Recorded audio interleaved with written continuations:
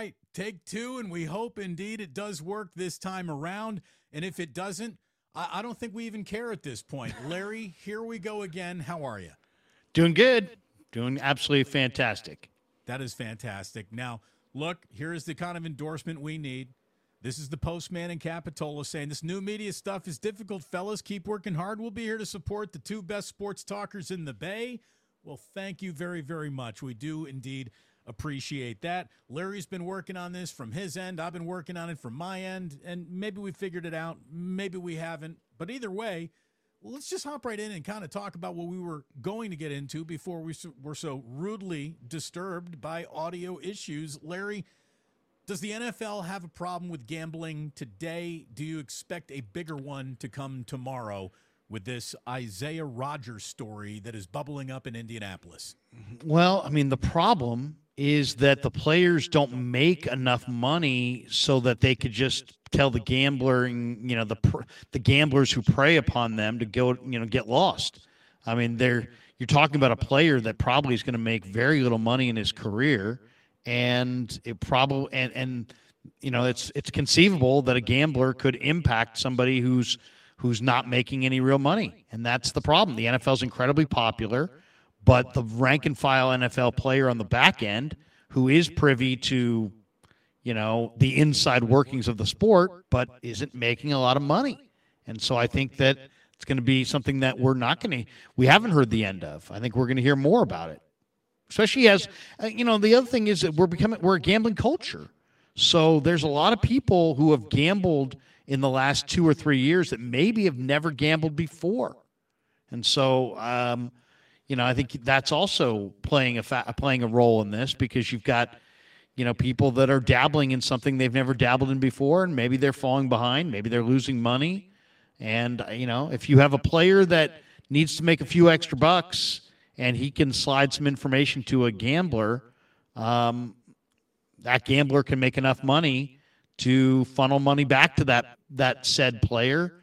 And I think the NFL is going to – I don't think this problem's going away. Let's just say that. No. Look, and the NFL should expect more of it, to be totally honest with you. They've set up a system where, look, the risk-reward is always going to be part of the math model or probability model here. You're never going to see a player making big dollars risk a huge paycheck for minuscule gambling winnings. But like I said, a player on the edge of the roster or at the end of their career that now find themselves in a situation where they could maybe do financially better for themselves in one horrifically bad moment in a game, which could alter the outcome in a game because they've been thrust into it and they maybe didn't have much of a real shot to be out there in the first place. So it's going, a kicker.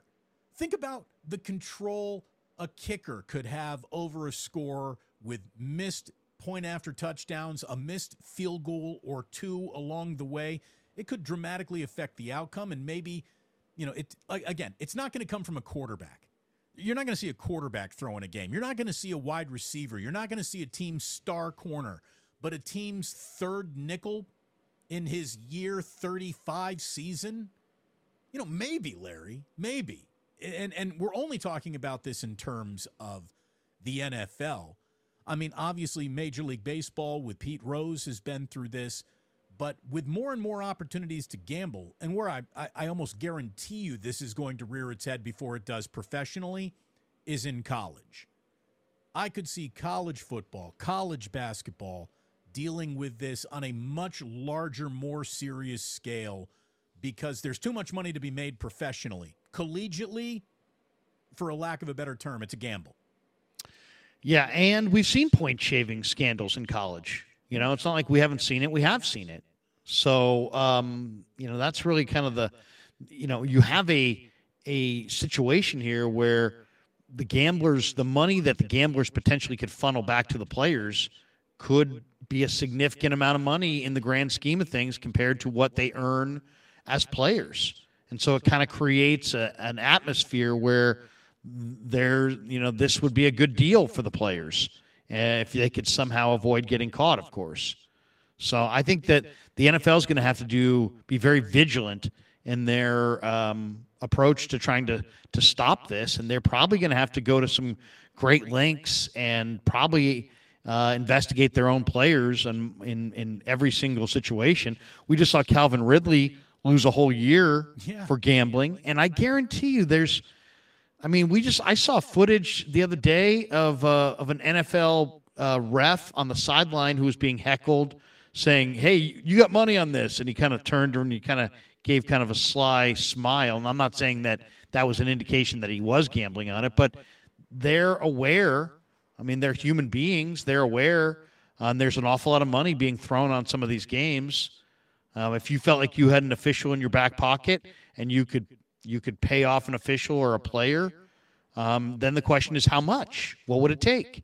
Well, it's going to take a whole lot less to pay off an official or a marginal player than it would to pay off a $20 million a year quarterback.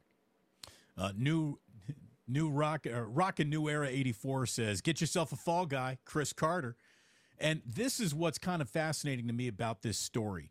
It wasn't even the player himself. It was a friend of his, an associate, according to the report that is coming out about this story.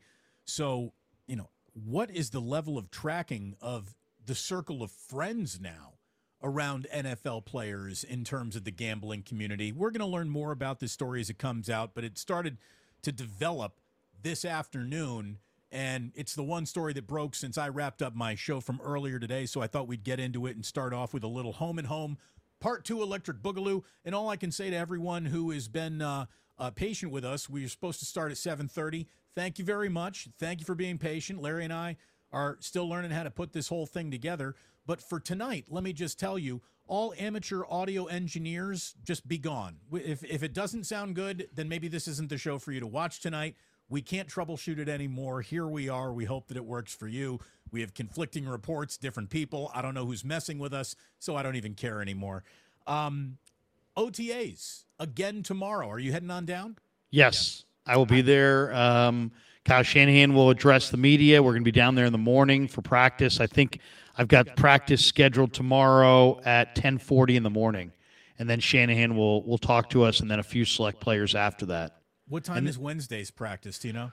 Wednesday's practice is 10:50, and then Steve Wilkes and some select players will talk after practice. See, these practice times are kicking my rear end because that's when I'm on the air here, and I know it's not necessarily important for me to be on the air exactly at 11, but we got a demanding audience that expects me, Larry, and I'm just not going to get down there, unfortunately, for this round of OTAs. Why did Shanahan move it up? How come it still wasn't at like noon or 1 o'clock?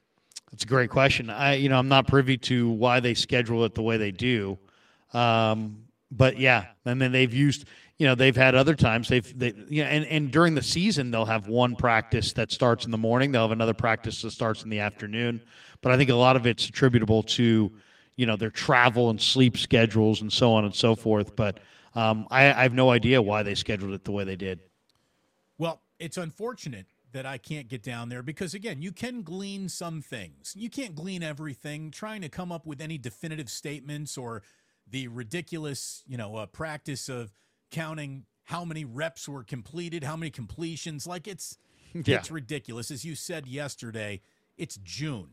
There's not a lot that happens on the football field in any capacity, good, bad, or indifferent, that really matters. As long as no ACLs are torn in June, that was a really good practice. There's probably not a lot here that's going to translate directly into a regular season at all. I mean, it's insane, the breathless nature at which the first snaps of a football practice are covered by some media. I'm obviously not talking about you. Oh, no, I know. It is. It's crazy. It's crazy. I mean, as far as I'm concerned, Damon, only positive things can come out of OTAs outside of injuries. So if a guy goes down with an ACL, that's a negative. Outside of that, I don't care if there's a fumbled snap. I don't care if a quarterback airmailed a throw. It's football in May and June without intensity. And this is where you make mistakes as an evaluator. You make mistakes at the combine because that ain't football, and you make mistakes at OTAs because that ain't football. You know, I mean, it's you. To me, I look at it as a positive only. If somebody does something amazing, that's a positive in their favor. But if they don't show up, that's not a negative. It's especially in the in the voluntary portion. Obviously, this one's mandatory. But if you don't show up for voluntary, people were trying to bag on Javon Hargrave for not being there. I don't care if he's not there. I really don't. And you know what? I wouldn't even put it past, like some people are like, where's Debo? Why is Debo not out there? I wouldn't put it past the 49ers to say, hey, look, we got 12 receivers we got to take a look at. Why don't you, Debo, why don't you, sit this one out? Because we want to get, what really OTAs should be about, introducing your program and taking inventory on your offseason roster of 90 men so that when you get to camp, you got a real good idea who's in the mix, who's not in the mix. There are such things as camp bodies, guys who are on the field wearing uniforms, but they're really not in the mix. So I think there's way, way too much importance put into what actually happens in these OTAs. People have reported it like it's the second half of the Super Bowl. It ain't. Right. No, it's not. It's a bit much, and I don't know if it's self-serving, attention-grabbing. For some, it might be. And look, this is not the transition that I wanted to bring up. What I saw today was, I believe, a tweet from Grant Cohn today. And, look, Grant and I have had our differences. We went and said hello at practice when I saw him at OTAs. Very nice. I got nothing against the guy. I admire what he's done. He is built, something almost out of thin air that I admire greatly. I really do. But we definitely have a different way of how we go about covering football and the team that we're supposedly trying to maintain a level of journalistic integrity while we're looking at them and covering them and trying to relay stories here. He wrote today, "Dear 49ers, either give Trey Lance an opportunity to compete for a starting job or trade him. Stop holding that young man hostage. You're ruining his career." Are you covering the team, or are you trying to dictate the decisions in the front office?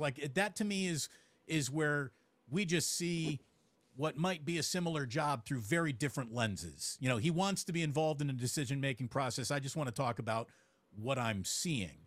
Call it styles, if you will.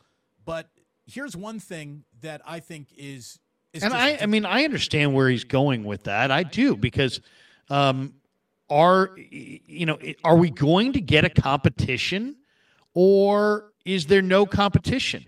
And if there's no competition, and all Trey has stated is saying, "Hey, I just want an opportunity to compete," and I think what Grant is saying is, he going to get that opportunity to compete, or is he not getting the opportunity to compete? And if he's not getting the opportunity to compete, why don't you move him down, move him on? Why is he not getting an opportunity to compete right now? Well, he is. That's the thing. OTAs there is underway. They're both taking first-team snaps. The competition is underway. It has not been called. We haven't even seen the horses make it past the first furlong yet. The competition that I believe Grant suggests is not happening is happening. Or you could even go further. You could say it's already happened.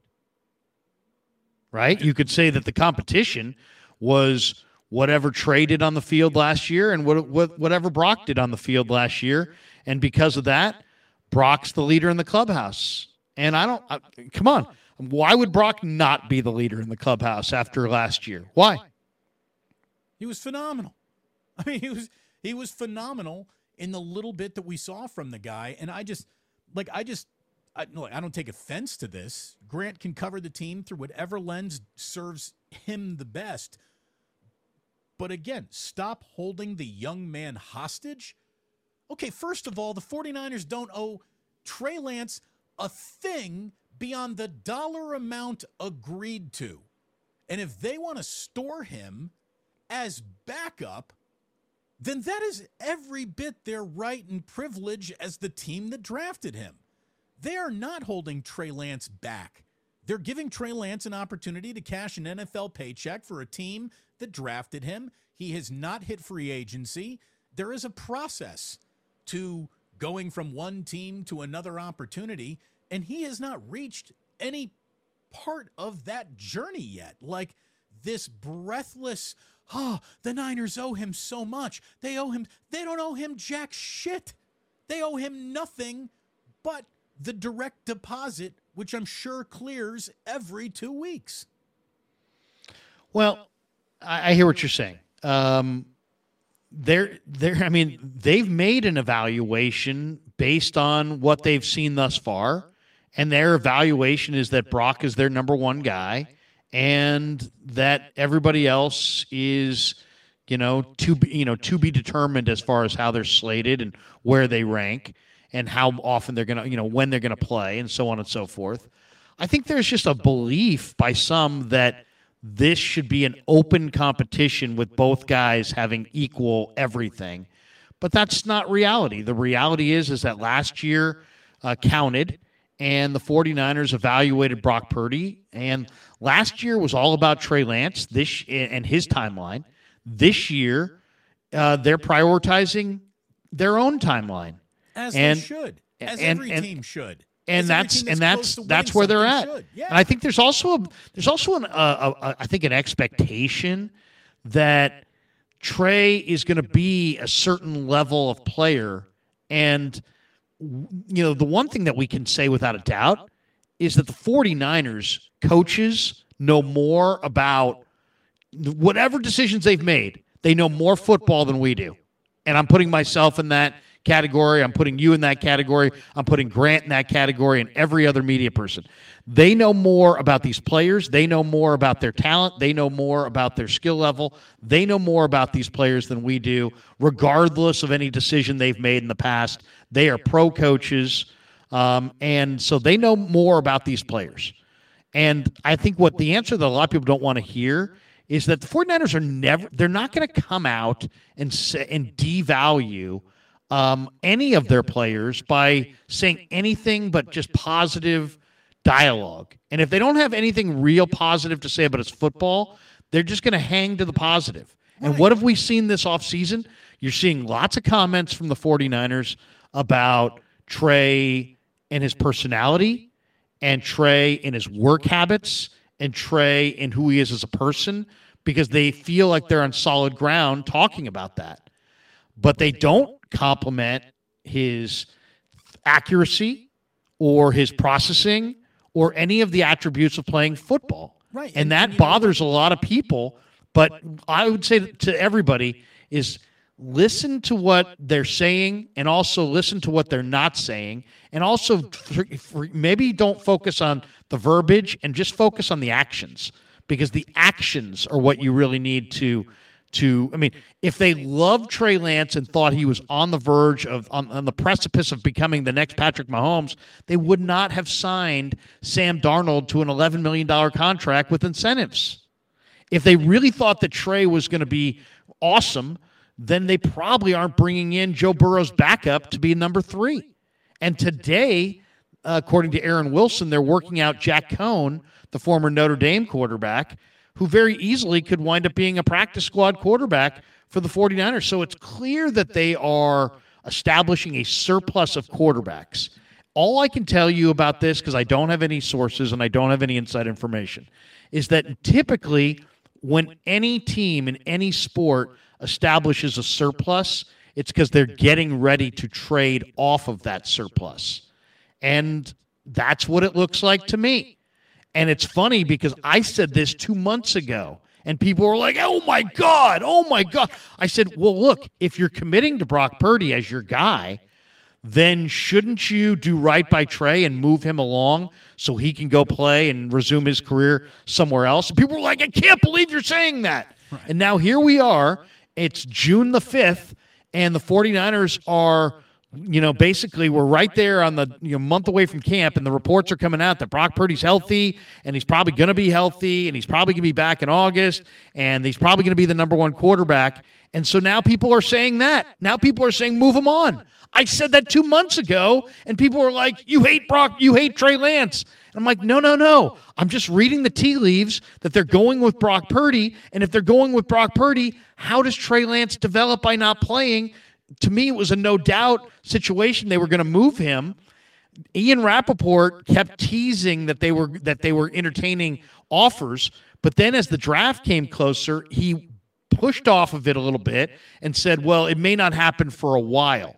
But you notice he didn't say it wasn't going to happen. He didn't take it back. He just said, it's not going to happen until probably later this summer when they figure out if Brock is really healthy. So now they found out that it sounds like he started to throw. The reports are good. It sounds like he's healthy. It sounds like he's going to return to a similar prospect that he was. And now they're buffering their quarterback room with Darnold and Allen and now maybe Jack Cohn. To me, and I know nobody wants to hear this, especially from Larry Krueger at this point, but what I told you 2 months ago is absolutely coming to fruition. It looks like they're establishing a surplus to move off of that surplus. And the only logical conclusion is that the guy that they'll be moving is Trey Lance. So I'm not saying I'm rooting for it because I ain't. But I'm telling you, this is what it looks like. And this is what it's looked like to me since the combine. So I don't know what to. Now people are like, well, play him or trade him, And, now it's like starting to be obvious to other people. This was obvious months ago. And then if you listen to Rappaport, Damon, he was very specific in his report on this. It wasn't like, I think they may trade Trey Lance. It was like, they are likely to move him, and it won't be soon. It will be later this summer. And so I would say, based on what I've heard from Rappaport, based on what I'm viewing right now, I would say that we are inside the window where we may see Trey moved on to another team any day now. Or it could be this summer. It could be as late as the cut down. But we're in that window that I think right now you may see a Trey Lance trade at any point. And I'm not rooting for it, but I am predicting it. And look, I'm not saying that you're right or wrong about that. To me, the overall arcing lesson of all last year is, hey, you might need 3 quarterbacks. So the fact that the 49ers would keep Brock Purdy, Trey Lance, and Sam Darnold all on the team should be a breathless evaluation of what is happening here that surprises no one. It should surprise no one that this team might keep 3 quarterbacks this year. I don't care what their names are. They just learned this lesson last year, and everyone's like, well, what did you learn from that? Well, by keeping 3 talented quarterbacks on the roster, why is that bad for the Niners? Why is that being projected as, well, they can't make a decision on these guys? I think the decision's been made. We need guys who are good at this, and we need more than 2 of them. And we think that we might have them here. And believe me, if they do indeed trade Trey Lance, that is Kyle Shanahan basically telling you, I fucked this up. I should never have drafted him. I liked him on tape, but the minute he got in here, the only thing I liked about him was his work ethic and how he was with his teammates and what a great guy he was. Like you said, the talking points that they keep on putting out there, nothing about accuracy, nothing about what they think he can be for them. It's always, big picture, what a great kid this young man is, things. And the fact is, look, I hate that this saying has been, associated with one political party. And I'm not trying to make this political at all, Larry. But when it comes to what quarterback isn't happy with the level of competition that they are or aren't getting, or the perception based on media reports are or not relaying to fans, I say this to the entire quarterback room. Fuck your feelings. If you're having a bad day, go home and cry on your pile of money. That's how sports work sometimes. An opportunity isn't just handed to anyone. An opportunity is handed to even fewer people on Kyle Shanahan teams before they've earned it. And you can think that you've watched a player establish a level of earning it when Brandon Ayuk had his phenomenal rookie season as a wide receiver with this team, only to then see him start the next 8 weeks of his sophomore year thoroughly in the doghouse. We saw the same thing with Dante Pettis. We've seen the same thing with countless 49ers. Shanahan's all about him one day, and then something happens, and he falls out of love quickly. I just don't understand how people haven't caught on to, especially someone who, like I said, Grant, I respect him because he's there every day.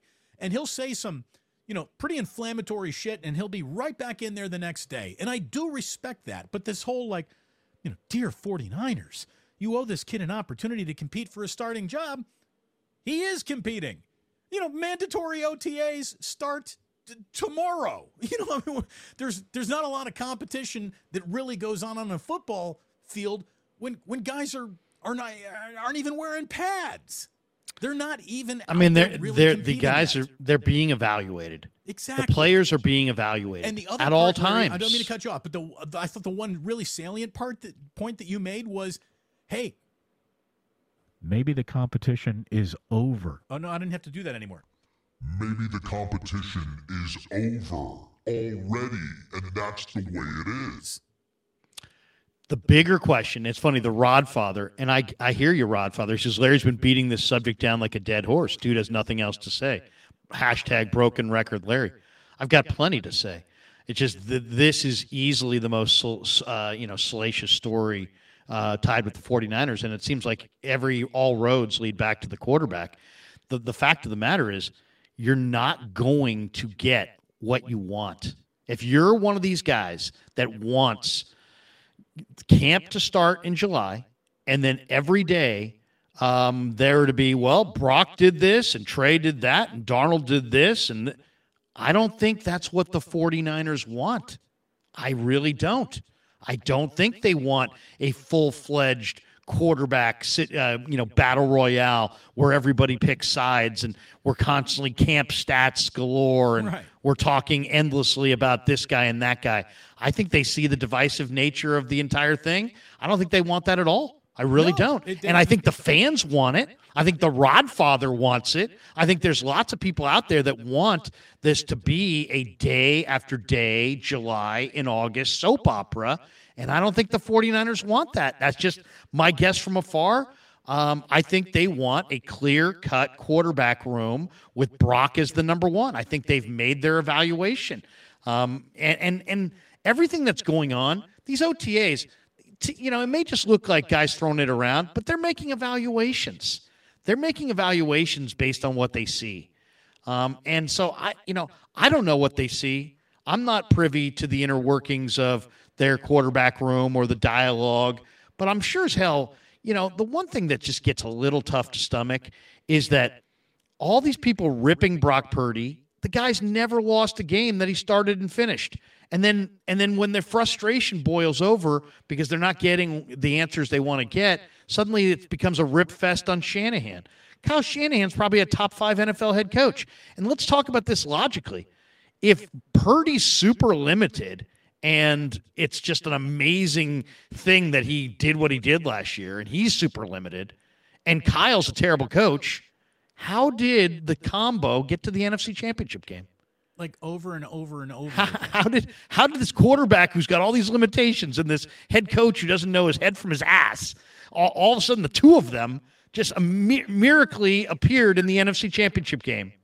It's an amazing. I mean, truly, if everybody's going, the old saying, if your premise is wrong, your conclusion by definition is wrong.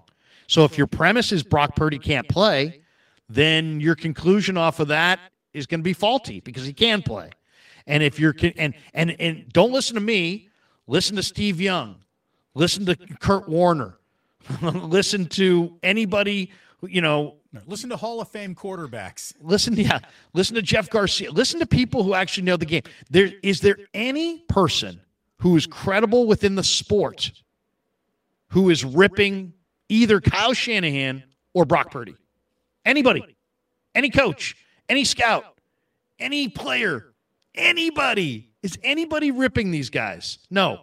The ripping is coming from, fans, content creators, people that are frustrated that Lance is there but not seemingly ever climbing the pecking order in the quarterback battle. People who bought number 5 jerseys and are pissed off they really can't wear them with pride. Maybe that's what's going on here. I think Trey's a great prospect, but go back and read the reports that Dane Brugler wrote on him. He said, you know what? This kid's an unprecedented evaluation. And I'll say this, there is a stark contrast to the people that I know in my world who are personnel people that have credibility. They have had evaluations of Trey Lance that are so far away from what the rank and file content creator or fan is saying. The content creator fan is talking about Trey like if Kyle would just get out of the way, and if Purdy wasn't there, Trey would become Mahomes part 2. Right. But when you talk to Michael Lombardi, he's very critical. When you talk to Mike Martz, he's like, well, he doesn't run that well, and he's not that accurate, and I personally, I just don't know what he does, really. I mean, it's like he's eviscerating him. I had Randy Mueller on. Randy Mueller is the former general manager of the Dolphins and Saints. Friend of a friend, his brother Rick and I worked together scouting wise with the Sacramento Gold Miners in 1994. Been friends with Rick for years. He's now the recruiting coordinator at Coastal Carolina. I had Randy Mueller on my show. I said, Randy, where did you have Trey Lance evaluated on your board in the draft where he came out? And guess what he said? I was floored by his answer. Wasn't on the board. Wasn't on my board. I said, no, I thought he was joking. I'm like, Randy, no, seriously, where was he? What round? I didn't have him in a round. I go, no round. You didn't have him as a 5th round pick. You didn't have him as a 6th round pick. You didn't have him as a 7th round pick. Nope. He said, Krueger, I didn't have him on the board. Randy has nothing bad to say about Trey Lance. He's not anti-Trey Lance. He's an evaluator. I said, Randy, why? Why was he not on your board? And he said there wasn't enough there. There wasn't enough, reviewable tape on Trey Lance to put him in any round. So I just simply took him off the board. I could not. I wouldn't consider drafting him because I couldn't put my arms around what he was as a prospect. Right. I never felt like I got a handle on what he could do and what he couldn't do. So I would never make an evaluation and put my name to it to any owner or any team and say, you know what, I think he's this. So that is an eye-opener. Martz, Lombardi, and Mueller, 3 guys that all have personnel. They've made money in the NFL as personnel evaluators. They're either ripping Trey Lance and eviscerating him, saying that I don't know what he does. You know what? I'm not sure what he does. Or saying, you know what? There's so many issues with the evaluation that I just don't even have him on the board. I mean, that's dramatic, man. It is. That is. Look at it this way, Larry. We're in OTAs, but I think we just reached maximum football.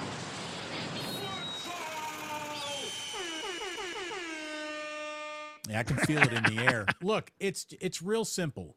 Any evaluation process is a collection of data points. And if you have people saying, look, there just aren't enough data points to collect for me to make a process, that to me doesn't even really speak negatively or positively. It's just a matter of fact, I didn't get to see enough, so I can't vouch for the guy. If we can use like mob language, do you vouch for the guy? Yeah, I vouch for the guy. Well, if you vouch for the guy and he doesn't come through, that's all on you now. And there just wasn't enough to vouch for the guy. And I think that that's pretty interesting. The one guy that I don't understand, by the way, speaking of vouching for a guy, I'm always going to vouch for our Trent Baalke, who's dropping a super chat. You know, Damon, I thought I was listening to your show with Larry, and I thought to myself, there's a guy that needs $19.99 in U.S. dollars. And I said to myself, you know what, Damon, let's get you $19.99. Put it in an envelope. I put it in an envelope. His name's A.J. Jenkins, and I wrote it down, and I said, you know what, I'm a jackass, and I don't really know football. So, look, thank you very much, Trent. I appreciate it. Someone's like, there it is, Damon Bruce, real talk, hard truth. Even though it's cold and harsh to some, it is. It's real. Like, I don't care about what professional athletes' feelings are hurt. You know, I want everyone treated decently. I want everyone treated fairly. But the whole, aw shucks, coach doesn't like me act, like I dropped that off in high school and college. You know, I mean, like, come on. And college, let's face it, is professional football without the paycheck. That's all that is now. So really, outside of high school, I'm not here to hear about who didn't get the amount of orange slices at halftime they thought they deserved. Well, Kevin got a banana and an orange slice. I only got a half of an apple over here. Okay, well, we're in high school, so let's get that right. But after that, I don't give a shit anymore. And the Niners need as much talent as they can possibly get in that quarterback room, whether it be developed, raw, masked, unmasked, unrealized. I don't care.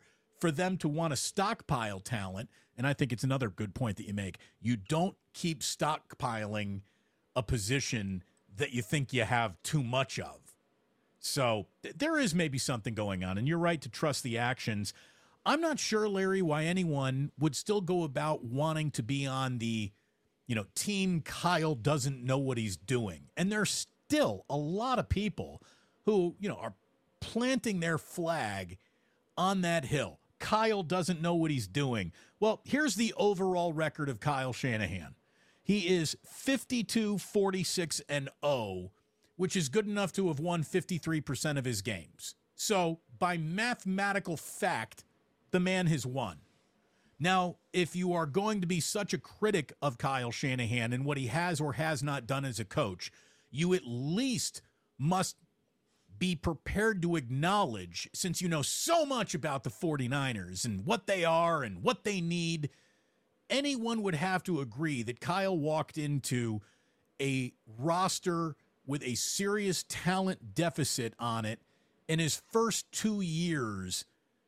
To give him mulligan on a roster, which he turned over like by 40 to 50 players within those first 2 years. If you're willing to give Kyle a record mulligan in his first 2 years, since that, subtract the first 2 seasons, Kyle is 42-24. If you're winning 64% of your games as a coach in the regular season, you know what you're doing. That is loud and that is clear. This guy's been to a Super Bowl with Jimmy Garoppolo. He's been to an NFC title game with Brock Purdy. This team sure is in the NFC title game a lot, They're favored to go back to the Super Bowl this year out of the NFC. And some people view that as a negative. Like the coach who can't get past the NFC title game is by definition a bad coach. Well, then what are all the other coaches who haven't even seen the NFC title game, haven't even been in it to win it or lose it? And we all know that football, truly more than any other sport you're watching with your own 2 eyes, is in any given Sunday league. That means anyone could beat anybody at any time. The worst team in football is this close to beating the best team in football just about any time you watch. That's why the league is so popular.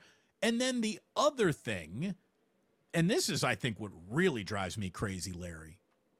The other thing that drives me nuts is Kyle Shanahan is only evaluated through the prism of offensive inadequacies, according to his harshest critics.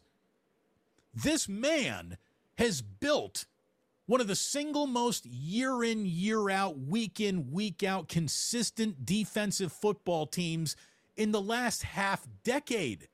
But Kyle doesn't get any credit for that. And the guy's the GM. I mean, Kyle Shanahan okay, look at it this knows way. what he's doing.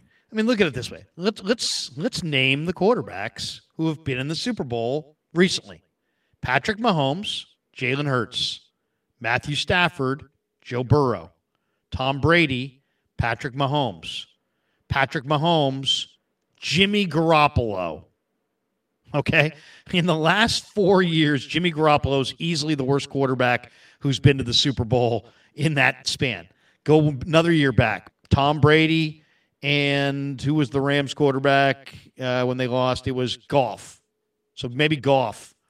McVay got there with Goff. Philly got there with Foles. But for the most part, I mean, New England, Brady, Matt Ryan, Shanahan got there with the Falcons and Matt Ryan. So, I mean, you could say that probably, in the last, 8 or 9 years, the worst quarterbacks to get to the Super Bowl are guys probably like Garoppolo and Matt Ryan and Foles, and Goff, and Shanahan's connected to most of them.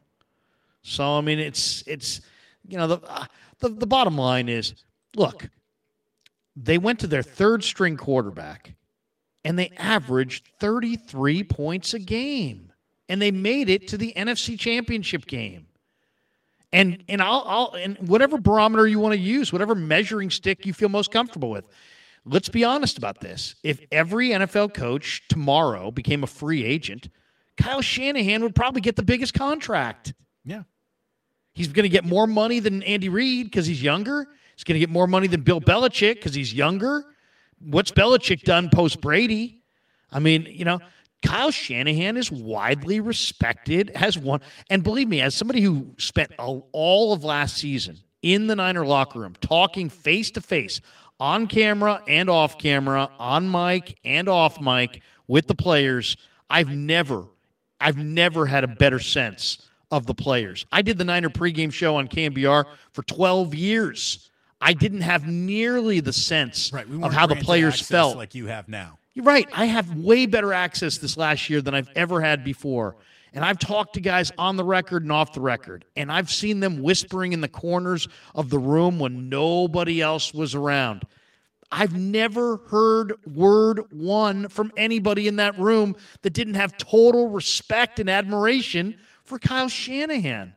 So the old Kyle sucks is just, I can't go there. And I'm not saying Grant's saying that. Grant's treated me really, really well. I got nothing but positive things to say about Grant Cohn. Look, this isn't a takedown of Grant. And this isn't about Grant. But I know he's been critical of Kyle, but I would beyond that. And it's not about Grant, and I love Grant, and I think the world of him. But the players, if there were a discontent in the corners of the room, you'd feel it. Not only would you feel it, you'd hear it. And if you didn't hear it directly, you'd hear it indirectly. And there's nothing like that. There's huge amounts of respect from Brock Purdy, from offensive linemen, from defensive players, and I've never heard anybody voice anything about, there's people that have questioned their practice habits and how hard they hit on Thursdays, blah, blah, blah, blah, all these different things. I've never heard one player ever now say anything negative about Kyle Shanahan. Now, I've never even heard a player that was traded leaving the 49ers because things didn't work out well turn around and say something negative about their time with the Niners. There's no after the fact bean spilling about Shanahan or a player's negative Niners experience that has come back to embarrass the Niners after a player has moved on. He's real. I mean, maybe he's had some hard conversations with some players. Jimmy Ward kind of shared one last year, but that's just hard conversations sometimes have to be spoken. It's coaching. It's life in the NFL, man. To me, it's all about, are you honest with your players? And I believe he is. By the way, then the other question is, do your players back another $5? He put an extra fin in there. Damon, I saw the 1999 and I thought, I got to give that cat another $4.99, baby. I'm here in Jacksonville, so I'm not paying the rent I was paying in NorCal. I got a few extra ducats. You know what I'm saying, Damon? So there you go. Have a little $4.99 coming your way from old Trent. I love it. So that's. But I've never heard Kyle Shanahan is respected by the players, and he's respected by other coaches, and come on. He's respected. Now, do I think that Kyle Shanahan, with the Trey Lance pick, in a way, called his own bluff? Yeah, because I think Kyle Shanahan is an awesome play caller, play sequencer. He's a phenomenal offensive coordinator. I don't know that he can take a quarterback from super raw, crude Brett Favre like a Mike Holmgren did, smooth out all the edges, and then have Brett Favre Hall of Famer emerge on the other side. But that is a tall task. And if we're at, just because Holmgren could do it doesn't mean that Shanahan's a failure if he's not Holmgren. Holmgren's a Hall of Fame coach. Well, and we'll see. And the assumption is that Trey Lance is going to become Favre. Let's wait until he becomes something great before we sit there and tell everybody that Kyle can't develop. It's like, hey, Trey Lance hasn't even become Jordan Love yet. I mean, everyone needs to calm down. That's how far away from Brett Favre or Aaron Rodgers or anyone. And, Rodfather here brings up Trey is not Mahomes. That's the national narrative, and it's out of touch. No one is Mahomes. Patrick Mahomes is a standard that if that's what you're chasing, you'll probably never catch it. We're watching at a multiple generational level of a talent in Patrick Mahomes. There isn't anyone quite like him. Not even Josh Allen, as good as he is on that Patrick Mahomes level yet. And it's like Patrick Mahomes has so scrambled the thinking of every football fan, because now that is that's the standard. You got to show up, and you got to basically, as soon as you're handed the football at the end of year one, going into year two, you're instantly the best quarterback you've ever seen in my life. That's the standard. It's kind of like how the Golden State Warriors broke the standard of NBA fans. Well, as soon as you pretty much put the right collection of guys together, you should instantly go to the NBA Finals. You should instantly be a dynasty. You should win, multiple championships. At the very least, we can't even regard you as a good team unless there are multiple championships. This is not how sports work. This is not how sports work. What? Guys, let's just say it. Let's say it. There's a reason that they have multi-million-dollar parades. In the middle of trying economic times, cities often pay for multi-million-dollar parades. Why? Because that's how hard it is to win. That's how rare it is to have a championship parade. It ain't your birthright. It's not. There's nothing that's, it's not like, hey, you know what? You should. No, not you should. You're always incredibly fortunate to climb to the top of the mountain. I mean, there's just the level of the amount of effort for the people striving for the Super Bowl trophy or the Larry O'Brien trophy in the NBA is, it's filled with talented, skilled people, and you're just not going to be a dynasty. It's just not easy. So instead of like, were the Warriors flawed? Yeah, but a lot of people wanted to take Steve Kerr out back and beat him up.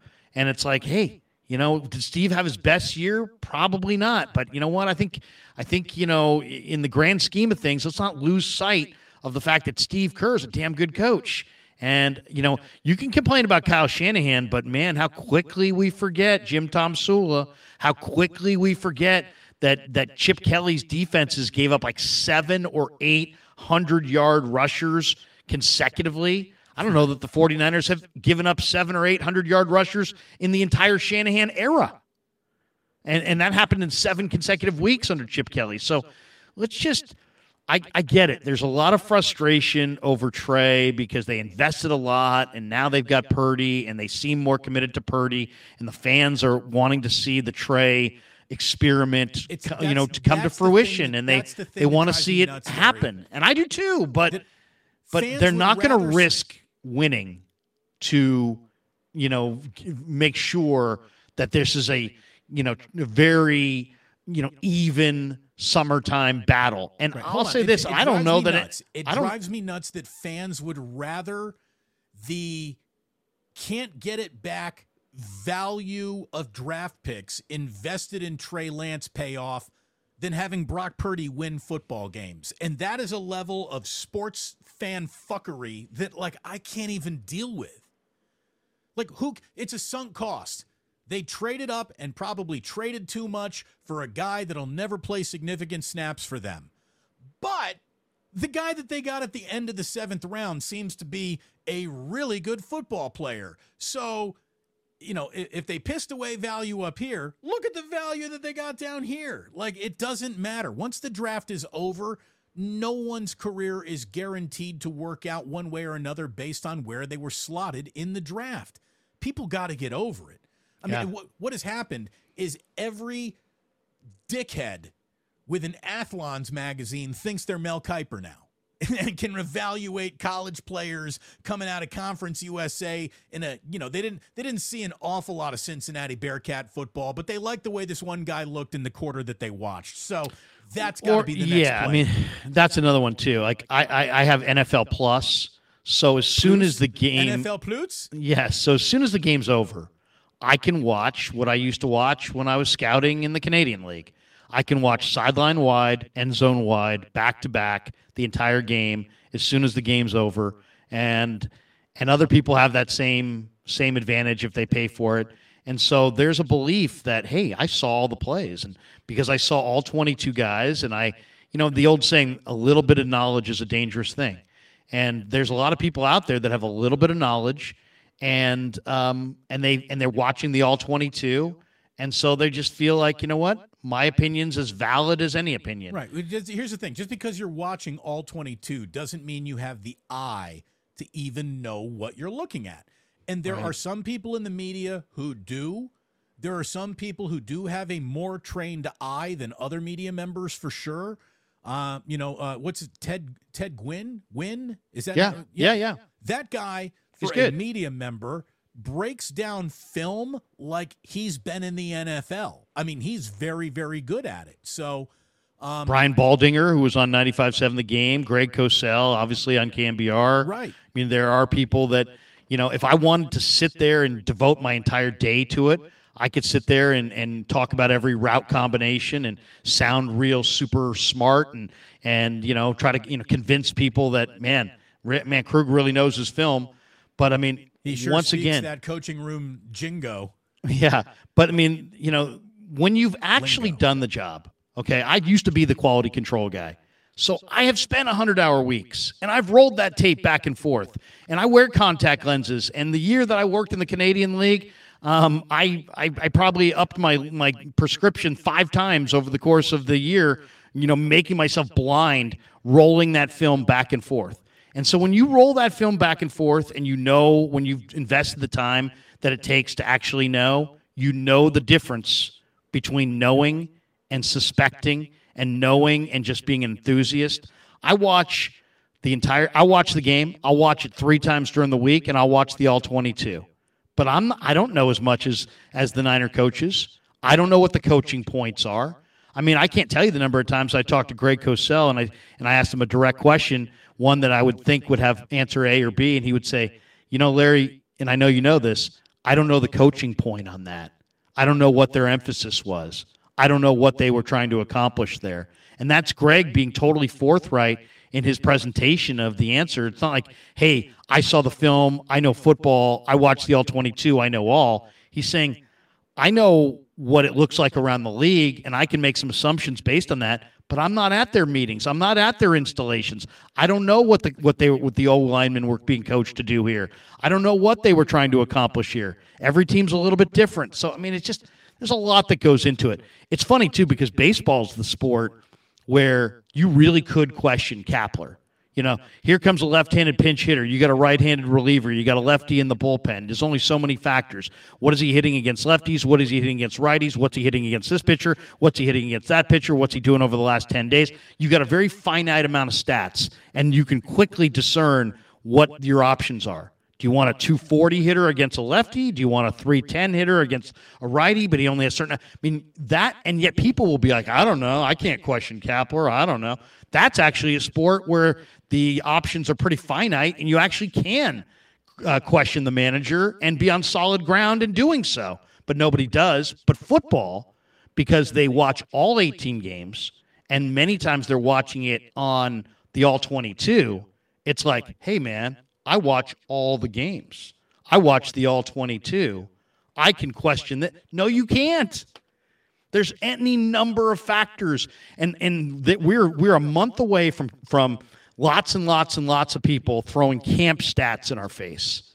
And you're talking to a guy who used to sit in the meetings, and I've seen coaches say to other coaches, hey, make sure you call 4 plays against this corner because he won't even buckle his chin strap until we get to the team session, and I just want him to be out there and ready to roll. We go at him a lot early in this practice so I can teach him a lesson. I mean, there are hey, you know what? Let's do it this way because it's at the end of the game. People are analyzing these plays. Well, in the fourth quarter they did this. Yeah, they may have done the opposite of what they normally do. Because at that point, it was a 17-point game, and they're trying to put on film that out of this formation, they're going to run to the right, when in reality, because they know the stats say they're going to run to the right, so they get in that exact formation and then run to the left. Why? Because they're self-scouting. They want to know. They know what their tendencies. You know, I mean, you have to know your opponent's tendencies, but a good football team knows their own tendencies. Right. And you start to make it murky and make somebody else invest thousands of hours of man-time preparation in preparing to beat you by putting some wrinkles out there that are the opposite, that fly right in the face of your tendencies to distort the picture that your opponent is seeing midweek when they're prepping to beat you. Look, and these things happen every week in the NFL, and nobody ever mentions that. Right, Like, so- like that's a non-factor. Like it's not even possible. It's like not only is it possible, it happens every week. I was talking in what was not a great interview with Deebo Samuel this past season, but in one moment of the interview, basically I asked him about a big play that he made, and he said, he straight up admitted, he's like, yeah, I lined up on the wrong side of the field and ran the wrong route, but they just found me. You know, Right. I mean, there's human error that actually happens to everything that you see is not the most coordinated, and this is, as detailed an NFL offense as you'll see anywhere. And oh, by the way, Larry, I don't know how it's happened, but if you could please confirm that once again Trent Baalke has come back with another $5 super chat saying, Greg Cosell works on Christmas grinding tape. It's funny, Damon. I never liked working on the holidays. I've told you many times, Damon, I like a good glass of eggnog. But, Greg is one of those guys, he's anti-eggnog. I've talked to him about it. He doesn't like the eggnog. So he's working on Christmas, and he'll grind that tape, and he's watching that all 22. And the guy's a hustler, but I'll tell you, Damon, he doesn't like eggnog. I like eggnog. Greg, not so much. I'll even throw a couple shots of booze in my eggnog, Damon, because that's how I like my eggnog. Now, when I'm in Jacksonville, it's warmer down here. I get a little sweaty if I take too many shots, so I keep the alcohol content kind of on the lower side of my eggnog. You know what I'm saying, Damon? That's fantastic. Dude, I might have to. I think I still got you in the Ralph department, but you have maybe lapped me in the Trent Baalke impression. And to that, I can only say, Krug, you're so cute. You get so angry at the Giants. Why do you get so angry at the Giants, Krug? I mean, come on, they're trying their hardest. I mean, come on, talk. I always talk to Dusty, and I have my garlic fries, and I'll tell Tom, Tom, I like garlic fries, and he says, Ralph, why do you got to put them in a paper bag and bring them into the studio? And I'm like, Tommy, come on. Okay, let's take a call. Go ahead, pick one, Tom. Pick one. it's good. Again. Do you remember when he used to say that? Remember when he used to go, Pick one, Tom. Pick one. I need a little bit more lisp in my Ralph, but you got the raspiness that I usually leave out of my Baalke. So well done. And let me just wrap up what I think has been a pretty damn good football conversation over about the last hour here with this.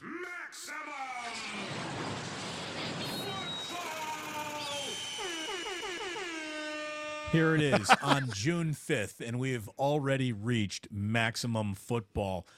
We have a comment from P. Rosenby saying, Damon, it's June 5th. Please, what about the San Francisco Giants, and when will they fire Gabe Kapler? Well, here's the deal. They're not about to fire Gabe Kapler because he and Farhan clearly walk hand in hand together, and I think there's no animosity beyond the fan base and the clubhouse thinking the guy's a little weird, and everyone who gets in contact radius of him thinking that guy's a little weird. But Kapler's not going anywhere anytime soon. I don't think he's going anywhere as long as Farhan's not going anywhere, and I don't think Farhan's going anywhere anytime soon. I don't even want to talk about that, Larry. What I want to ask you is, we're approaching time to start thinking about a trade deadline. So let's run through a little exercise. First of all, what is the more likely fork in the road? That the Giants are buyers or sellers at the upcoming trade deadline? And as of tonight, they're one game below 500. So without LA or San Diego running away and hiding, with Arizona being really the only team in the division that can even lay claim to the label of overachievement, what do you think the 49ers are going to do when they get to this decision point? Are they buyers or Giants. sellers? I mean, yeah. You said Niners. Yeah. I think it's going to be the combo platter. I think they're going to do a little buying and a little selling, and I think it's probably the right route to go. Like Jock Peterson, for example. Jock Peterson, because of the contract they gave him this year, and they used that option. They can't bring him back next year. As far as they don't get draft pick compensation if he walks, no matter what. So if they want to get anything for Jock Peterson, they would have to move him. And look what he's done in the playoffs with Atlanta. He's kind of a proven postseason commodity. So I think he's a huge hot and cold player. He's also they got Luis Matos coming up, so their outfield's starting to get kind of packed. I could see them moving a guy like Jock Peterson. I could see them moving a guy like Alex Cobb. Alex Cobb is a tremendous arm right now. He'd be a terrific hired gun. So I think on one hand, there's a lot of desperation because the attendance, it's not just about where the Giants are in the standings. The Giants are a nightmare right now as far as their attendance. You got a TV, you tune into those games.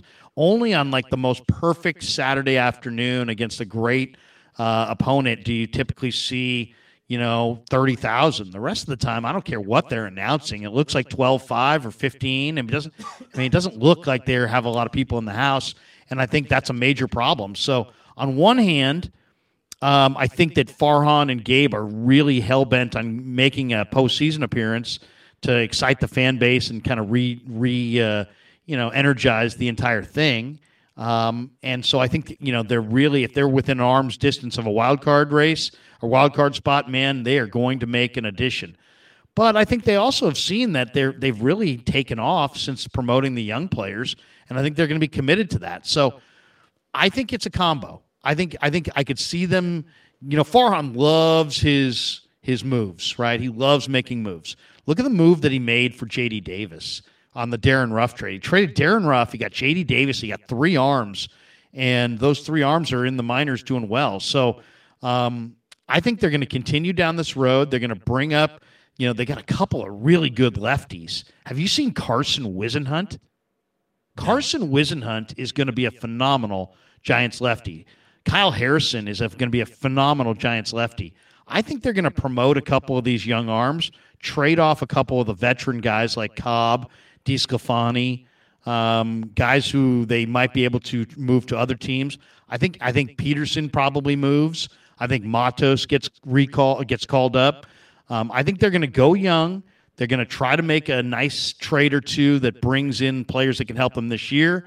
But I also think they're going to trade away a couple guys that are helping them this year and replace them with guys like Wisenhunt and Harrison. They're clearly rocketing. This has been the best first half of the season the Giants farm system has had in years. We're talking about since the mid '80s. This is the best the Giants farm system has done as far as graduating players through the system, graduating players to the major league level. Casey Schmidt looks terrific. Bailey looks like he's a keeper. I think Joey Bart, for example, I think is going to get traded. Right now they're getting him healthy, but Bailey's taken that job. They have the Rule 5 draft pick on the bench that they don't want to get rid of. And so I don't think there's any spot. Sable? Not Chris Sable, but Blake Sable. Yeah. So I think Joey Bart probably gets traded. My guess is that I think they're going to be a buyer and a seller. I think they're going to sell on Cobb, sell on DeSclafani, sell on Joey Bart, and maybe sell on Jock Peterson. And I think they're going to wind up buying. Maybe they'll sell on Conforto, but I think they're going to wind up buying and promoting young guys at the same time. I would say it's buckle your chin strap if there was such a thing in baseball, and just get ready for a whole lot of action. I think there's going to be a bunch of moves. There's a part of me that agrees with you, but there's another part of me that I'm driving myself nuts by agreeing with you. And you probably do have it right. I think they're going to take guys, like you said, Jock Peterson, they can't get anything more for him. Guy like Alex Cobb is pitching out of his mind right now, but he's 36 years old. And, he's got an injury history. He's got $10 million on the books for next year. You get rid of that now, maybe get a little something back for him that then makes next year a little bit better. To me, the Giants and their biggest self-con, if you will, is that they never they always try to create this illusion of, yeah, we're fancying ourselves as in this, where they'd be better to not bottom out, like, lose 110 games like the Houston Astros, but to sacrifice a little bit today to make a better tomorrow. Like, to me, if they envision themselves sellers in any real way, like that I agree with you. Jock Peterson is absolutely on the list of could possibly go. Alex Cobb is the other name that I had on the list of could possibly go. Now, I think he's maybe the best at-bat that they have in their lineup right now, but if you wanted to maybe fetch a team's, a top 5 prospect from somebody's organization, you put a guy like J.D. Davis on the trading block. You could get something for J.D. Davis right now. And but, I mean, he's a great story, and they also have an emphasis on wanting to bring in local guys, and he's an Elk Grove guy. I did an interview with him in spring training in the clubhouse in Scottsdale, and I love J.D. Davis, man. He's a cool guy. He's a really cool guy. I hope they keep him. He's raking. He's playing the hell out of third base. I mean, he's the reason VR's in the minors. But, like, I could see them moving a guy like VR in a trade, who's a young player. But then I could see them moving some older players. But I'll tell you, man, and I love Kyle Harrison. I think Kyle Harrison's really special. But, man, this Carson Whisenhunt is 6'3", 210-pound lefty. He's 22.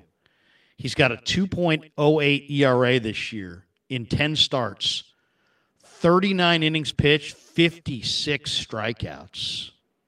56 strikeouts.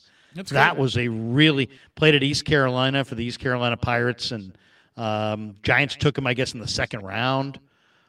He looks good, and I mean, somebody in your chat said right at the top there. Where is that? Somebody said something about Whisenhunt and his changeup. His arm action on that change, Damon, is ridiculous. Like, this guy looks like he could be a 20-game winner. I mean, his stuff. His fastball's fast. And then the change out of the hand, I mean, you can tell it's a very difficult read for any hitter. So, Whisenhunt and with this too, because I just want to talk about selling here for a minute. Yeah, if you fancy yourself a seller, to me, there is no logical reason to have a great closer. Like, if you're a seller, you don't need a closer on a team that's selling. Well, when you look at Camilo Duvall, and this is someone who's got a ton of club control still on their contract. He ain't going anywhere. No. They love him. It would be an extreme message of it's a rebuild. And also when you get the lead in the ninth, if you get the Giants, I don't think have lost a game all season that they've led after 6. Think about that for a second. Maybe that stat's wrong, but I think they haven't lost a game. Maybe it's 7.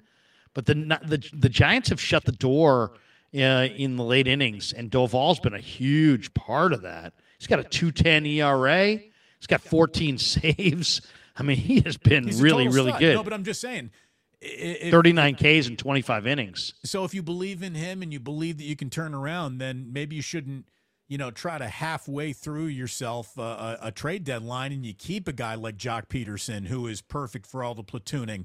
I wish they had listened to me in the offseason, Damon, because I'd said go get Aroldis Chapman.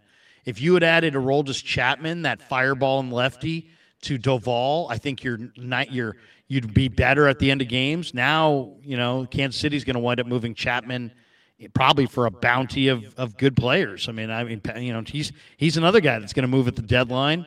And he might be one of the. I could see them buying on Chapman just because they want to win games that they've got to lead late. Look, as someone who's been through the Aroldis Chapman ringer with the Chicago Cubs and then listening to all, reports about a lack of professionalism or detail or attentiveness, he just doesn't seem like a Giant to me. Like, Aroldis Chapman was a great idea a couple of years ago. So I'm not going to look at that as a decision that really they should have just hopped on. But but what could he sign for? He signed for peanuts compared to now the Kansas City's going to get to turn around at the trade deadline. Guy's averaging 14 Ks per 9, and there's going to be about 9 teams after him, and they're going to get a big-time player. The one thing I would love to see the Giants do is accelerate the rebuild by trading 1 or 2 painful trades. Maybe trading Cobb would be kind of painful because he's pitched so well. But, make a couple trades where you really get something significant. J.D. Davis. That's well, why I don't know if Camilo J.D. Davis Duvall. is going to You want to talk about painful? That would suck. But yeah, but I mean, yeah. I mean, I don't know that J.D. Davis fetches, but like Cobb might. And if DeSclafani, I'll say this: DeSclafani, if you look at his track record, has a lot of good first halves and then kind of tires late. But if they could surf that well and get him going on a 2 or 3 start run before the trade deadline, here's the one thing that I would say to Farhan. Don't fall in love with your players at the deadline. You didn't move Bumgarner, you should have. You didn't move Rodon, you should have. If you get a great 4-start run out of DeSclafani and Cobb in mid-July, don't look at that as like, oh, these guys are going to be great for us the rest of the year. We can't move them.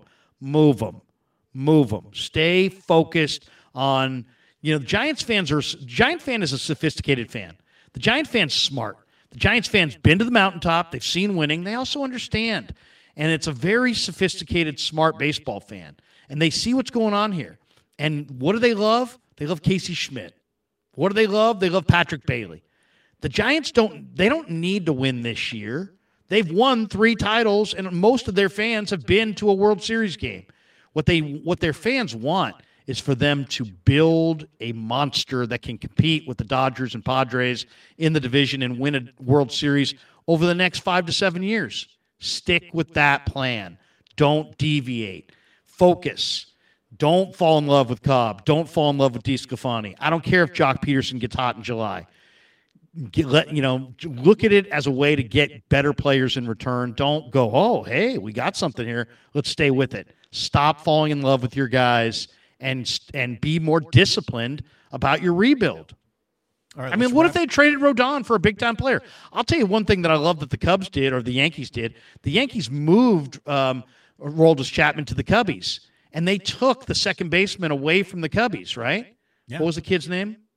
Give me a minute. I'll come up with it. Yeah, and then they basically signed Chapman back, and then they had the second baseman and they had Chapman. So, I'm just saying, I stay focused on what's real. What's real is Casey Schmidt, Patrick Bailey, Luis Matos, the future. Carson Whisenhunt, Kyle Harrison. That is your future, and the Giants fans would much rather not go to the playoffs this year. And I feel confident I could speak for Giants fans in saying this. We all want to go to the playoffs, right? If it's playoffs or no playoffs, we all want playoffs. But if it comes down to, would you rather go to the playoffs and get bounced early this year, or maybe get one real foundation piece hitter, pitcher that can be like a star on your next World Series team? Giants fans prefer that. That's how I feel. Yeah.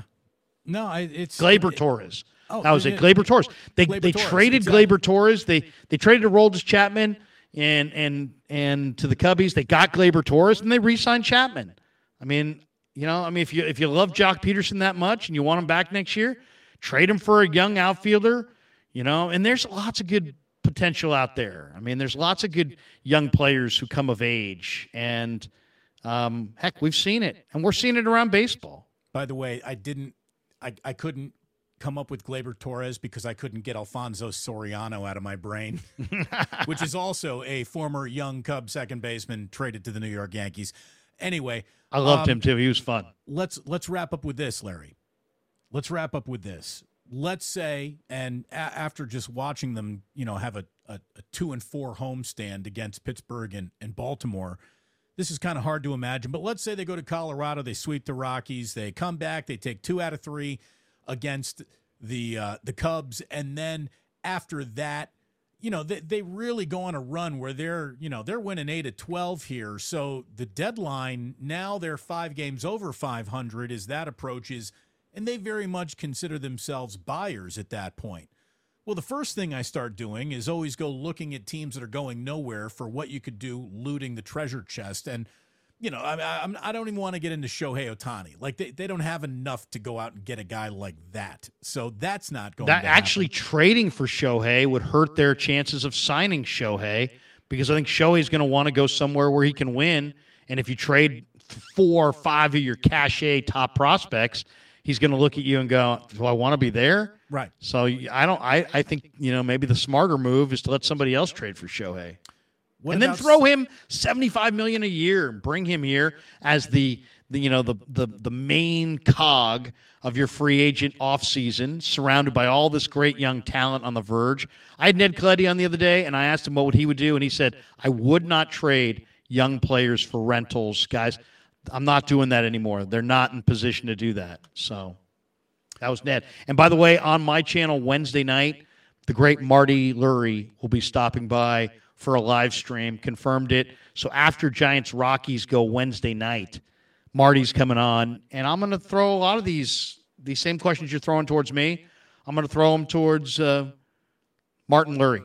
It's a tapestry, Larry. It's a mosaic. Tapestry. It's a mosaic. I might have to crash that party. Yeah, you want to come? You're invited. I might have to crash that party on Wednesday night. I love Marty dearly. To look at a team that is going nowhere fast, all you need to do is drive over Treasure Island, and you'll find one quickly. Is there any Oakland A that I think could maybe help the San Francisco Giants? Look, Carlos Perez. If you take Carlos Perez, because what do the A's need with a 32-year-old catcher? Get a guy like Carlos Perez. He and Bailey are now your catching platoon, and you can get Sable out from behind the plate where he isn't very good in the first place. They put a lot on his plate by trying to make him a catcher. Get him in the outfield. Get him starting to take ground balls over at first base. I think adding another catcher, because obviously Joey Bart has lost favor in this organization, that to me wouldn't be a bad idea. I'm looking at Carlos Perez. Seth Brown, again, what do the A's need a 31-year-old Seth Brown for, who is an okay player, could be a platoon player for the Giants? Brett Rooker is, basically. He rakes. I love that pick when they made it. Well, I love that trade when they acquired him. He's Joey Gallo, and 9 of his 11 home runs came. Well, he's hit 263 though. Joey Gallo hit 203. Right. But 9 of his 11 home runs came in a month, but he's a guy who totally heats it up and then goes away from a power stroke standpoint. And to me, the Giants' run differential is, what I really look at and am concerned about. Do they need more pitching? I don't know, but, obviously Lucas Giolito is going to be one of the prize names on the pitching market from the White Sox. You get a guy like Eduardo Perez from the Tigers, a lefty who is going to be coveted if he decides he's done in Detroit at the end of the year, which he probably will because he's got one of those 3 years left on his deal, 2 years left on his deal, or he can opt out. He might opt out. The crazy thing is the Detroit Tigers are, they're a week and a half of good baseball away from being a first-place team in the Central. So they need to figure out who they are before you can start going after any Tigers. But to me, the Oakland A's are basically blowing one gigantic ollie oxen free on anyone you might be maybe interested in. They're going nowhere fast. They're including to Las Vegas from recent reports out of Vegas as well. Don't even want to get into that tonight. Ramon Laureano. Hasn't he's been a nice himself player since the PEDs, but, sure. Is he an upgrade over Slater or Yastrzemski in center field? Probably. I'll give you one that I really like. The Nationals are, way, way off the charts. They're 10 back. They're last place. Go get Juan Soto. Oh no! Well, no, I was going to to say Victor Robles. Victor Robles was a once upon a time. Victor Robles was higher rated than Juan Soto. Now it's taken Victor Robles a little while, but you're talking about a really athletic, right-handed hitting center fielder who's hitting 292. I really like Victor Robles. I think he's hurt right now, but he's on the injured list right now. But you're talking about a 26-year-old player. I would just want – I agree with Ned Coletti, who said don't go get anybody who's a free agent or anybody whose contract's up. But if you could make a baseball trade and, get a young player with some upside, like a Victor Robles on from a second division type team like the Nats, I would do it. I absolutely would do it. And I haven't done a canvassing of every team in baseball, but Boston's in last place, Kansas City's in last place. The A's are obviously 12 and 50. They haven't even won 20% of their games. They're the first team to 50 losses this fast since 1900. I mean, it's just unbelievable, really. I'll say this. I mean, this Colorado team, I would definitely look at this Colorado team as, in this trip to Denver and take a good look and see, who you like over there, who you think might be able to help your situation. If you could make a good deal with them, they've got some interesting players. They got Jurickson Profar, Randall Gritchick. They've got some interesting players for sure. So I don't know. I mean, the one thing I do think Farhan is, he loves making trades, he loves tinkering. Someone's Rockland New Era says Giants can trade 20 fans for Ramon Laureano. Yeah, I saw that. We will have these 20 fans show up at your ballpark. You know what's the saddest thing about the A's thing? The A's still have their ushers clearing people out of moving down. You've stuck it to your fans. Your owner is a billionaire. You flipped the bird to the entire Bay Area. You're lucky anybody wants to go to your games. You have people going to your games. I don't care if every guy in the upper deck moves to the first freaking row. I don't care. No, and to me, to watch these ushers chasing people out of seats, it's like, excuse me, you are the worst, absolutely the worst run organization in the history of baseball. Look, you're lucky they're just there, trying to do their job that they were paid to do that night. But at the same time, it's like there are 55,000 empty seats here tonight. Don't get finicky over this one or that one. It really is nuts. I, by the way, am going to be participating, Larry, in the reverse boycott. I was talking to Brian, who is the person who runs the Last Dive Bar, that group over there. Okay. And I'm going to be going to that game, the reverse boycott game that they've got coming up, where fans I'll go. put up like Tell me when. 25 When is it?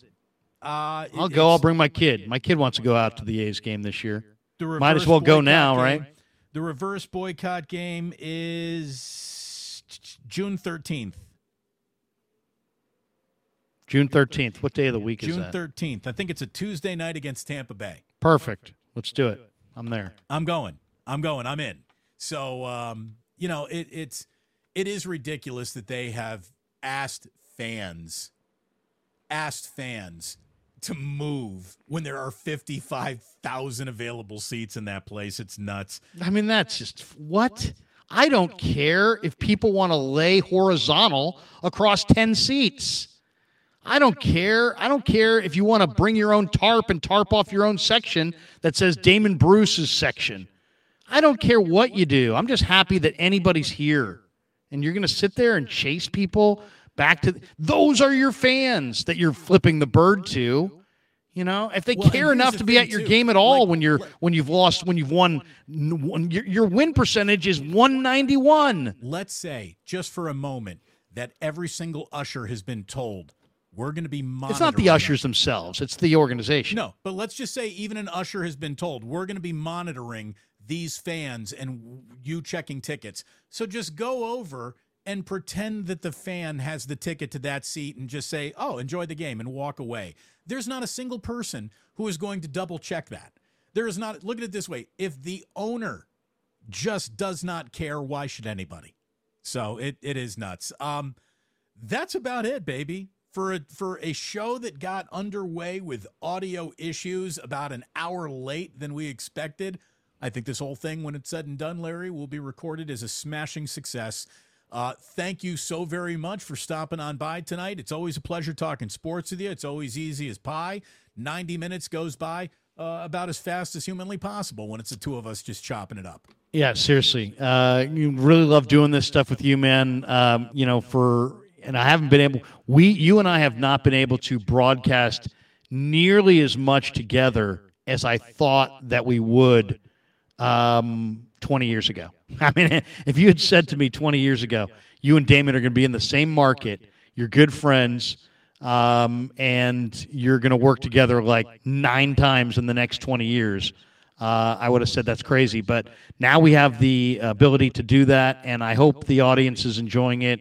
I think the world of your ability as a broadcaster. You're a good person, and now you're a complete person, man. Seeing you and Jack, in the seats at the game this weekend, I'm really happy for you and for Jillian, and you guys are getting to experience the best part of life. Let's be honest. It's the best part of life. It really is. Parenthood is more fun than I thought it would be. I like it more than I thought I would, and yeah, taking my son to a ball game, just me and him going. The youngest, beautiful too pictures, man. I mean, it was awesome. wonderful. It really, really was. And you've already been down this road, so you know what I did today? What'd you know what I did today for the very first time? I took my 13-year-old to the gym to lift weights. Ooh. He wanted to lift weights, so we went to Fitness 19 in the creek, and we're sitting there lifting weights, and a guy comes over. He's like, "Krug, love the show," and I'm like, "Radio, KMBR 95.7." He's like, "Nah, man, YouTube. I watch all the time. This is my kid. He's the one who got me into you." And I'm like, "Well, this is my kid. This is Chris," and we shook hands and the whole deal.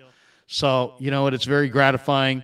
So yeah, but no, they're little benchmarks in life, right? And you went through one this weekend, and you're sitting there at a baseball game with Jack, and it's like, you know what? The same way you had a bucket list to go see a great sporting event, man, I know that's on the bucket list as well. Take my little boy to his first baseball game and get him a pretzel, and man, he devoured that pretzel and he loved it. And for me, it was like, you know what? My kid's playing baseball and he wants to get stronger, and I've been lifting weights for years and years, but I always told him, I said, you really shouldn't lift weights until you're about 12 or 13. Now he's 13 going on 14. He's like, "Dad, it's summertime. Do you have time to take me to the weight room, show me how to lift, do it right?" And we spent, a couple hours in the gym today throwing around the weights, and it was just a great moment, even though, it's just lifting weights, right? It's nothing big, but it was great. And I've done it with all three of my sons, and these are great memories, man. This is what life's all about. I can't wait until I'm actually sitting in a game and it's a Little League game. Like, that's the next step of the baseball evolution for my kids. That's going to be incredible when that happens. As always, Larry, any of your viewers of the Krug channel who came on over here to watch this tonight, thank you so very much. Go ahead and subscribe. I can't imagine any of my viewers aren't already subscribing to the Krug Show, but make sure you do subscribe to that channel. Larry, I'm going to put this entire show up as a podcast because I thought that our breakdown of OTAs, what mattered, what was breathless, useless evaluation was really good. Our conversation about what the Giants might do at the trade deadline probably is the first of that ilk of conversation to even happen in this market.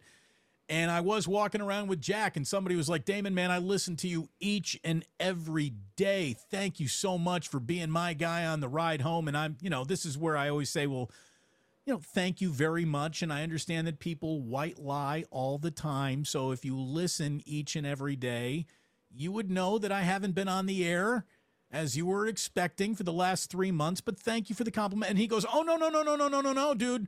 I'm a pluser. I'm in the plus. That's where I find you." So you can listen every day by subscribing to the Damon Bruce podcast. Larry, thank you so much for joining us tonight. It was fantastic. I want to wrap up by thanking my sponsors, and let me tell you who they are real quick, and then I'd like to go through yours, Larry, because we're taking care of each other. Yeah. First of all, my man Ike is just fantastic. I'm going to be at his Brentwood opening on, I believe, June 15th. Don't hold me to that, but I believe he's got a new store opening. We're going to go out there and have some fun. Good deal. Each and every weekend, you can find me sipping a glass of blackened, usually neat on the rocks, depending if I'm going cask condition that night or not. But it is a delicious whiskey all day and night long. Pick a bottle up at Bevmo or a lot of places you get your whiskey. And the newest addition to the Damon Bruce Show is Uncle Boys, a burger joint out on Balboa and 4th in the Inner Rich. Larry, I know you're puttering around the city often. Do me a favor, stop at Uncle Boys, get yourself a cheeseburger to go.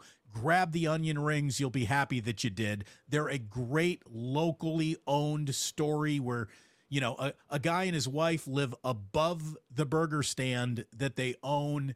They are wonderful native San Franciscans. They met at USF together, and when he was 21, he opened Uncle Boy's, and they survived COVID, which was really difficult to get through.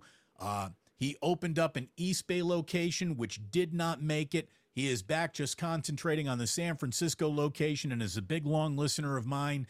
He said, Damon, I would love to, support you and have your incredible audience that supports the products you endorse by going out, coming to sample what we've got. And we've got smashing reviews of Uncle Boy's by some of the fans who have already come on through and gone. So there you go. An official sandwich, an official cheeseburger, an official whiskey. I'm very, very proud of my sponsors, and I know you are too. You got deliciousness all over your sponsors. You got sausage and barbecue. Yeah, exactly. And by the way, I'll gladly go out there to Brentwood with you for Ike's grand opening. Let me know when it is. I'd love to go out there. Yes, I'll let you know all about it. And then as far as the burger place, Trent Balky in the chat says, You know, Damon, is it safe to go into the city? I'm worried about feces and needles and London breed. I still feel like she welcomes me. You know what I'm saying? But I'll go check it out. no, but as far as my sponsors, brand new 6-month arrangement with New York style Italian sausage. They just re-upped for 6 more months. Thank you to them. Thanks to Telmetrics.co, which is a website that you can go for rehabilitation. So if you injure yourself playing sports or doing whatever, but you don't want to go to the ER or the emergency room or anything like that, but man, you got an injury and you need help in figuring out how do you rehabilitate yourself, Telmetrics.co, Telmetrix.co. And then, of course, the title sponsor of the Krug Show, which is Pig in a Pickle. Damon Stainbrook, the owner of Pig in a Pickle, locations in Emeryville, Corte Madera. They're open 7 days a week in Marin.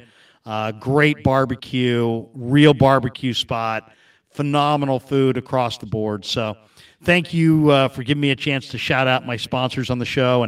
And thanks to, let me thank my sponsors and your sponsors, because let's be honest, we get paid through YouTube, but the sponsorship is, especially in the early days, really does help. It's helped me immeasurably. It's helped my family immeasurably. And I know your family's being helped out greatly by your sponsors as well. And all I would say to anybody who's a follower of either of our shows, if you really want to help the show, watch the show, tell people about the show, and support our sponsors. Go get an Ike sandwich, go get a Pig in a Pickle, go get New York style Italian sausage at the market. And the gratifying thing is I'll get, and I'm not talking once a day, I'm talking like 5 times a week, 6, 7 times a day, week. I mean, I'll get 3 in a day. People literally, I'm at Safeway, and here's my Italian sausage mild, and here it is going into my cart, Krug. Just wanted to let you know I'm a big supporter of the show. Stuff like that. It's so cool. And then I always forward that to the sponsors, and believe it or not, they love that organic, like this is actually making an impact. Yeah. And it's very, very cool. So they're helping us. We're helping them. We're growing our channels, but we're trying to help them grow their businesses. And so if you want to help support us, support our sponsors. That would really help. Well, and here's Trent one last time saying, great show, fellas. And we do appreciate Great it. show. Trent was incredibly generous. I think he dropped $30 almost worth of super chats in the bucket tonight, and I so appreciate that. I really do. But beyond super chats and memberships and the little bit of sprinkling you can do on us, you go ahead and sprinkle that money with our sponsors as well. You really take care of us by taking care of our sponsors. That means an awful lot to us. And thank you very, very much for coming on by, hanging out with us. This was a tremendous broadcast. You certainly earned one of those. Larry Krueger, you are the man. We'll do this again soon. Have fun at OTAs. I'm sorry I won't be down there to join you, but I'll get a sunburn. I'll get the sunburn for both of us. Get the sunburn for both of us. Lord knows I came home with my market share the last time I was down there. Thank you very much to Larry Krueger for swinging on by tonight from the Krug channel. That guy's one of the best in the world at what he does. I fancy myself competent. I'm competent at what I do. You put us together, and it really is. It's the best show that the Bay Area has always wanted but never consistently got. Well, you officially get it now. Thanks so much for getting with us tonight. Really appreciate it. Take one, didn't go so well. Take two, Electric Boogaloo. It was fantastic. Thanks for being a part of everything we're doing here. And if you missed any of this, I'm going to go ahead and have it up on the podcast real soon so you can enjoy it tonight, on your way to work tomorrow, wherever you get your podcast. The Damon Bruce Show is available. Best to you. Remember, sports don't build character. They reveal it. And like that, he's gone.